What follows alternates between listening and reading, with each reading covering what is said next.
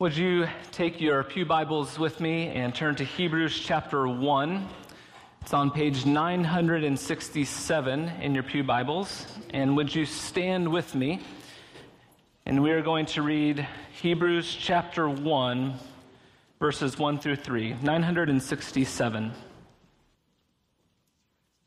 Hebrews 1, 1 through 3. In the past, God spoke to our ancestors through the prophets at many times and in various ways.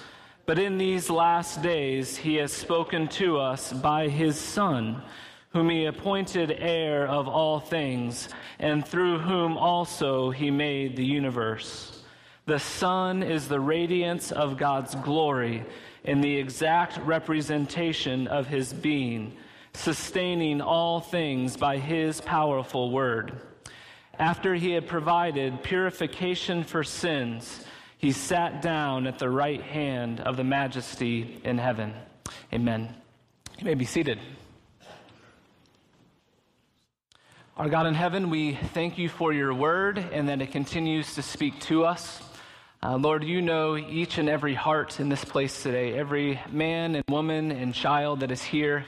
Lord, you know exactly where they are, and you know exactly what word you need to bring to them.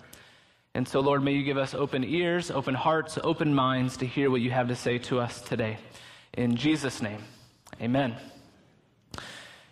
So over the last few weeks during this Advent season, we have been talking about the different anointed leadership offices in the life of Israel. There were three different kinds of leaders that were uniquely chosen and commissioned directly by God to lead his people. And those were the prophets and the priests and the kings. And the role of the prophets was to reveal God's truth to Israel, to bring God's word to people, to shed light into darkness and confusion, and to show the way to faithfulness. The role of the priests were called and equipped by God to make sacrifices for the sins of the people. We talked about a couple weeks ago that when people sin, they would bring an animal to the temple, and the priest would sacrifice the animal on the altar in the place of that person. Our sin is real. The consequences of our sin is death. And a person would come to the temple and bring that animal to the altar, and they would place their hand on that animal. And that animal was killed there in front of them, and it was a reminder of the bloody consequences of our sin. So the priests, among other things, were called to make sacrifices so that people could draw near to the presence of God. And today we're going to be talking about the role that kings played in the Old Testament. When we read about these leaders in the Old Testament, all of them had this specific calling by God. They were anointed to carry out these tasks that would enable God's people to walk faithfully with him. It would enable them to draw near to him. And we see throughout Israel's history that often there were faithful kings and faithful prophets and faithful priests who did their job well and who sought out God's direction. And they were, with God's help, able to lead God's people to faithfulness. And we know in the Old Testament story that there were many times when they failed to carry out that task that God had given to them. And so in the New Testament, in the book of Hebrews that we just read from, we're told that Jesus is the anointed one who has come and who has fulfilled all of these roles of prophet, priest, and king. He is the prophet that all of the other prophets spoke about. He is the priest that ultimately and finally made the sacrifice that we needed. And today we are going to be seeing that he is the anointed king who is exactly the kind of king that the world needs. So let's begin by talking about the role of the kings in the Old Testament. If you know the story of the Old Testament, you know that the idea of kingship in Israel was a bit of a rocky one, right?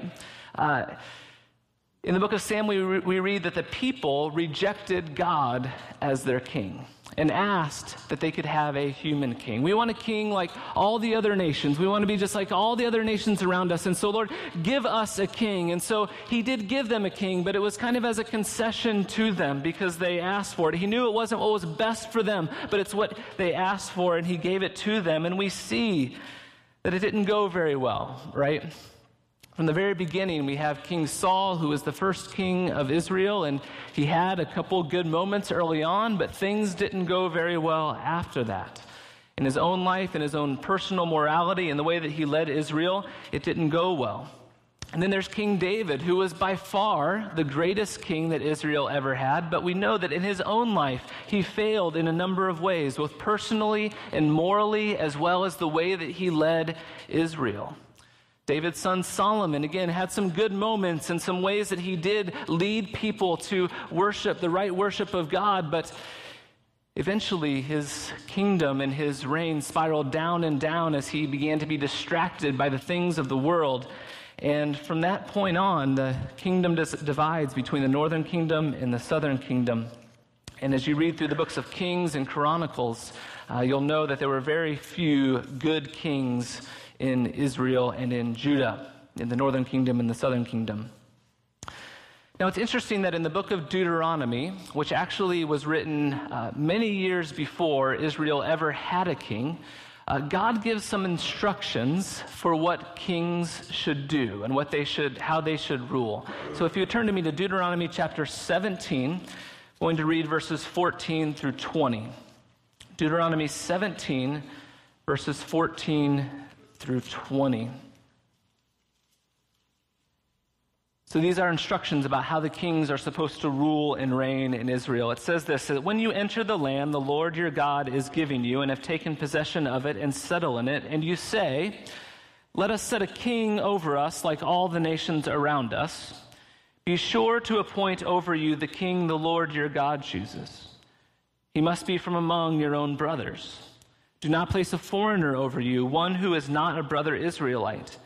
The king, moreover, must not acquire great numbers of horses for himself, or make the people return to Egypt and get more of them, for the Lord has told you, you are not to go back that way again. The king must not take many wives, or his heart will be led astray. He must not accumulate large amounts of silver and gold. And when he takes the throne of his kingdom, he is to write for himself on a scroll a copy of this law, taken from that of the priests who are Levites. It is to be with him, and he is to read it all the days of his life, so that he may learn to revere the Lord his God and follow carefully all of the words of the law and these decrees, and not consider himself better than his brothers, and turn from the law to the right or to the left. Then he and his descendants will reign a long time over his kingdom in Israel. So God says to the kings, when you come, make sure that you limit your power. Make sure that you limit your wealth, that you limit your property. And when you take the throne, that you will dwell in the law of God every day, so that you will lead God's people in the right way. As we watch the history of the kings of Israel, they do precisely the opposite of this, right? They seek their own interests. They build their own wealth. They are thirsty for power, and they don't serve the people. And in the book of Ezekiel, Ezekiel the prophet, he sends a message about the failure of the kings of Israel. And that's in Ezekiel chapter 34. And we're going to spend some time here this morning. Ezekiel chapter 34. And Ezekiel writes about the failures of the kings of Israel. And here in Ezekiel describes the kings as shepherds, or they are meant to be shepherds. Ezekiel chapter 34, he describes here how the shepherds, the kings of Israel, the leaders of Israel, how they failed to lead God's people in the way that God intended. Ezekiel chapter 34, I'm going to read verses 1 through 10. The word of the Lord came to me, Son of man, prophesy against the shepherds of Israel. Prophesy and say to them, this is what the sovereign Lord says. Woe to the shepherds of Israel who only take care of themselves. Should not the shepherds take care of the flock? You eat the curds, clothe yourselves with the wool, and slaughter the choice animals, but you do not take care of the flock. You have not strengthened the weak and healed the sick or bound up the injured. You have not brought back the strays or searched for the lost. You have ruled them harshly and brutally. So they were scattered because there was no shepherd, And when they were scattered, they became food for all the wild animals. My sheep wandered over all the mountains and on every high hill. They were scattered over the whole earth, and no one searched or looked for them. Therefore, you shepherds, hear the word of the Lord. As surely as I live, declares the sovereign Lord, because my flock lacks a shepherd, and so has been plundered and has become food for all the wild animals. And because my shepherds did not search for my flock, but cared for themselves rather than for the flock, therefore, O shepherds, hear the word of the Lord. This is what the sovereign Lord says: I am against the shepherds and will hold them accountable for my flock. I will remove them from tending the flock so that the shepherds can no longer feed themselves. I will rescue my flock from their mouths, and it will no longer be food for them. The kings here described were shepherds of Israel, and they only cared for themselves. They considered themselves better than their brothers, exactly what Deuteronomy said that they shouldn't be. They thought they were better than them. They hoarded wealth for themselves. They did not care for the weak. But a shepherd is the image that God desires for his king. The king that God had in mind for his people is not a king who sits on a throne far off and away from his people. God's ideal king is not a king who just manages projects from his throne. The kind of king that God has in mind for his people is a true shepherd king. A king that dwells with his sheep. A king that meets the needs of the sheep that he is with. Who binds up the brokenhearted, who heals the lame, and who strengthens the ones that are weak. A king that will able to be what the people ultimately need. And so listen to the promises that God makes. Because the kings of Israel, because the shepherds of Israel were not faithful, this is the promise that God makes to them. Verse 11, for this is what the sovereign Lord says: I myself will search for my sheep and look after them. As a shepherd looks after his scattered flock when he is with them, so I will look after my sheep. I will rescue them from all the places where they were scattered on a day of clouds and darkness. I will bring them out from the nations and gather them from the countries, and I will bring them into their own land. I will pasture them on the mountains of Israel, in the ravines and in all the settlements in the land. I will tend them in a good pasture, and the mountain heights of Israel will be their grazing land. There they will lie down in good grazing land, and there they will feed in a rich pasture on the mountains of Israel. I myself will tend my sheep and have them lie down, declares the sovereign Lord. I will search for the lost and bring back the strays. I will bind up the injured and strengthen the weak, but the sleek and the strong I will destroy. I will shepherd the flock with justice. God says that because these human kings failed, I myself will become the shepherd king that my people need. The Lord is my shepherd. I shall not be in any want. The promise here in Ezekiel is that he would be the kind of king that we need by coming and binding up our wounds, by seeking out those who are lost, that he would come as a servant to us, that he would take those who are injured and hurting and bring healing and wholeness into their lives. The promise here in Ezekiel is that God himself will come and shepherd his people and be the king that the whole world needs. A king who loves us in this way. This promise made by Ezekiel in Ezekiel chapter 34 is fulfilled in Jesus. Jesus Christ, the Son of God, took on flesh and made his dwelling with us. At one point in his ministry, Jesus describes himself as the good shepherd, right? John chapter 10, I am the good shepherd, and I protect my sheep from those who want to destroy them. I am the good shepherd who brings life to my sheep. I am the good shepherd who lives closely with my sheep so they can hear my voice and that my sheep will know the sound of my voice. I will live so closely with them that they will hear my voice and know it. I am the good shepherd who lays down my life for the sheep. And throughout his ministry, he went about showing what his kingdom would be like, what his rule as a shepherd king would be like. Those who were hurting were made whole. Those who were blind were able to see. Those who were deaf could hear. Those who were lame could walk. The broken had their wounds bound up and were made whole again. Jesus is the anointed king, the anointed shepherd king promised in Ezekiel chapter 34. Isn't that a beautiful chapter? About the kind of shepherd king that Jesus is for us. Prophet, priests, and kings. Each of these leadership roles in Israel had their own part to play in helping God's people draw near to him and to experience his presence. Remember from a couple weeks ago, I said that the primary problem that all of us have is that our sin causes us to be separated from the presence of God. And the whole Bible tells us how God is at work to make it possible for us to be with him again.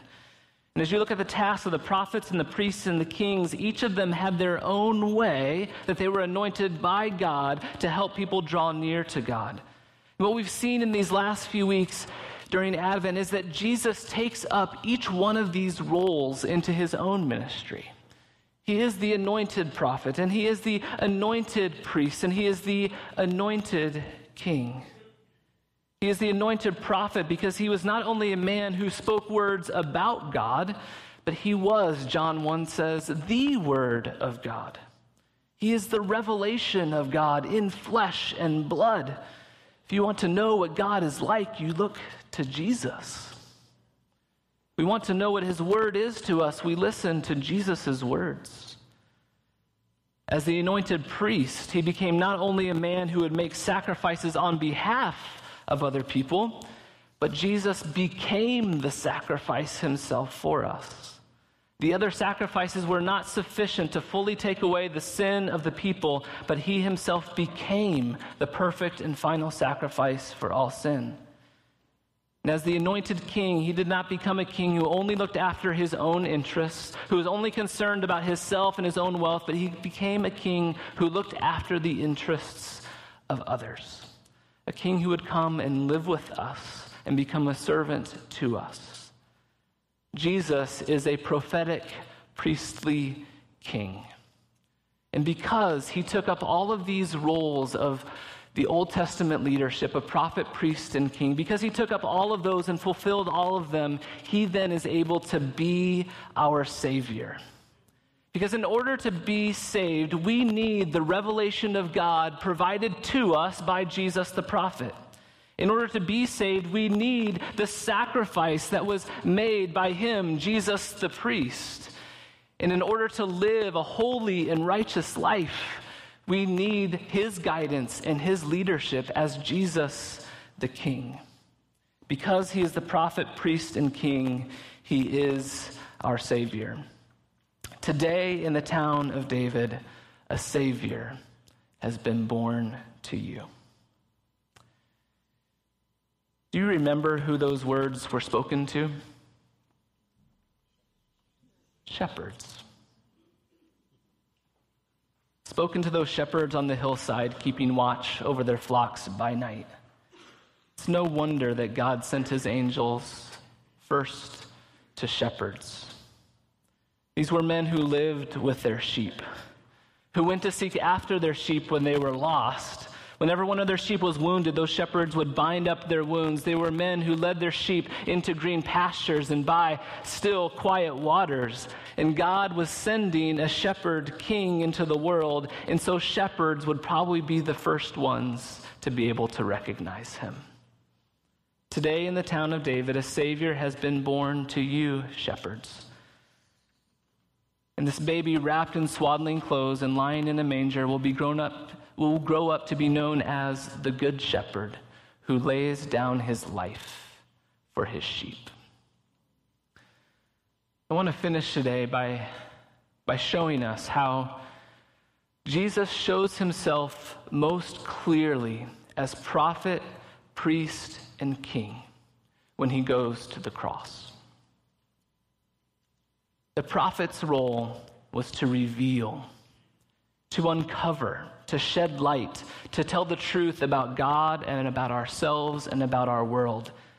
And on the cross, Jesus, the anointed prophet, reveals the truth about all of these things. He reveals the truth about our sin. Our sin leads to separation from God. On the cross, what did Jesus cry out? My God, why have you forsaken me?" Jesus felt the experience of separation from God as our sin was placed on his shoulders. He reveals to us the truth that our sin separates us from God. On the cross, the anointed prophet Jesus reveals to us the truth about the wrath of God against sin. Our sin leads to death. When a man brought a lamb into the temple to be slaughtered, they placed their hand on the head of that lamb as a reminder that their sin leads to death, and that lamb was going to die in their place. Well, on the cross and the sacrifice of Jesus, the Lamb of God reveals the truth about our sin, that sin leads to death, that the punishment and consequence of sin is death. And on the cross, the anointed prophet Jesus revealed the truth about God's love. He showed that his love for us goes so far that he himself would come and die for us and bear the weight of the consequences of our sin. And as his arms were stretched out wide on that cross, it's an image of his loving welcome to whosoever will come. And there are many of you today who have grown up believing that God is in heaven, looking down on earth, looking down at your life with a grumpy face and with crossed arms. But Jesus, the prophet, on the cross reveals that his arms are wide open for you, ready to embrace anyone who will come.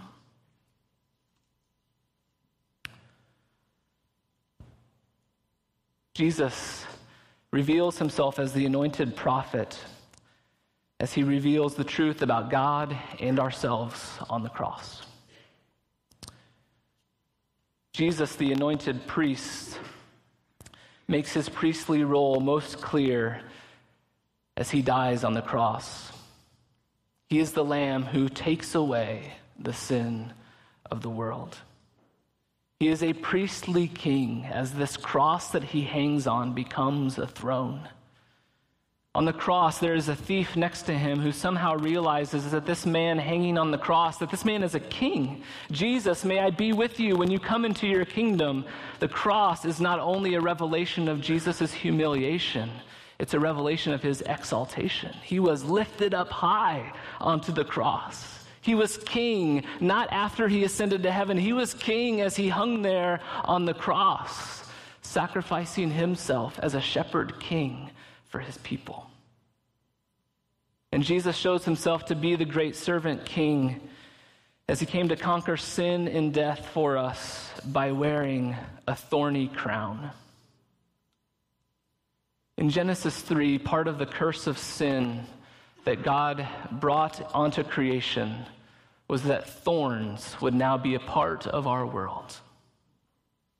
And on the cross, Jesus takes a thorny crown onto his own head.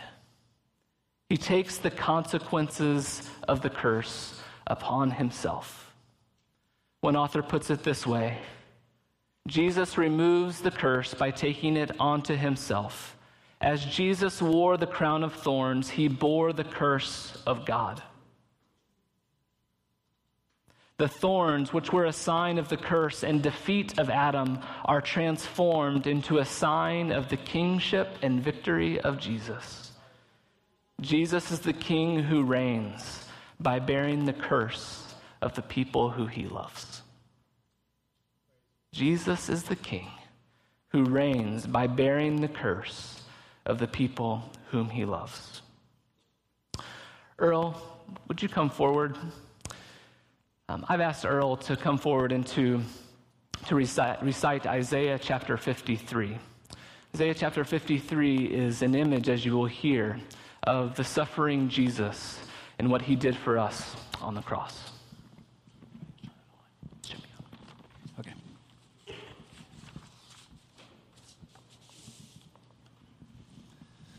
Who has believed our message, and to whom has the arm of the Lord been revealed? He grew up before him like a tender shoot and like a root out of dry ground.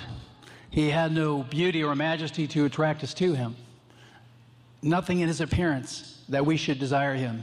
He was despised and rejected by men, a man of sorrows and familiar with suffering.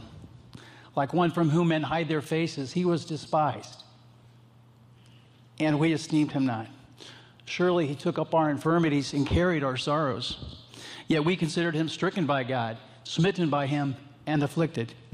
But he was pierced for our transgressions. He was crushed for our iniquities. The punishment that brought us peace was upon him, and by his wounds we are healed. We all, like sheep, have gone astray. Each of us has turned to his own way, and the Lord has laid on him the iniquity of us all.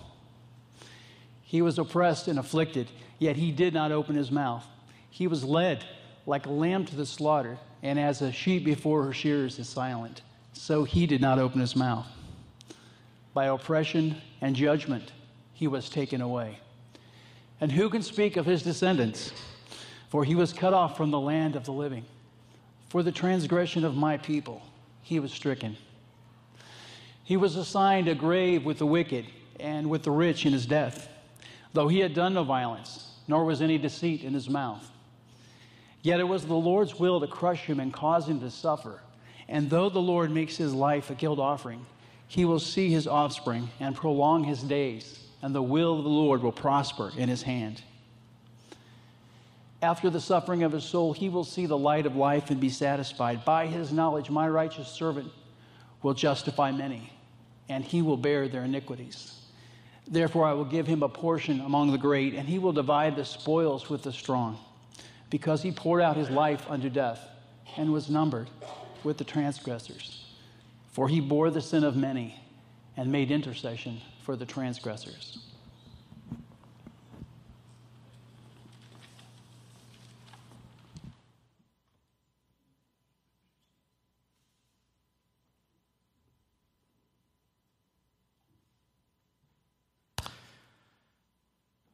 Where are you today with this man, Jesus?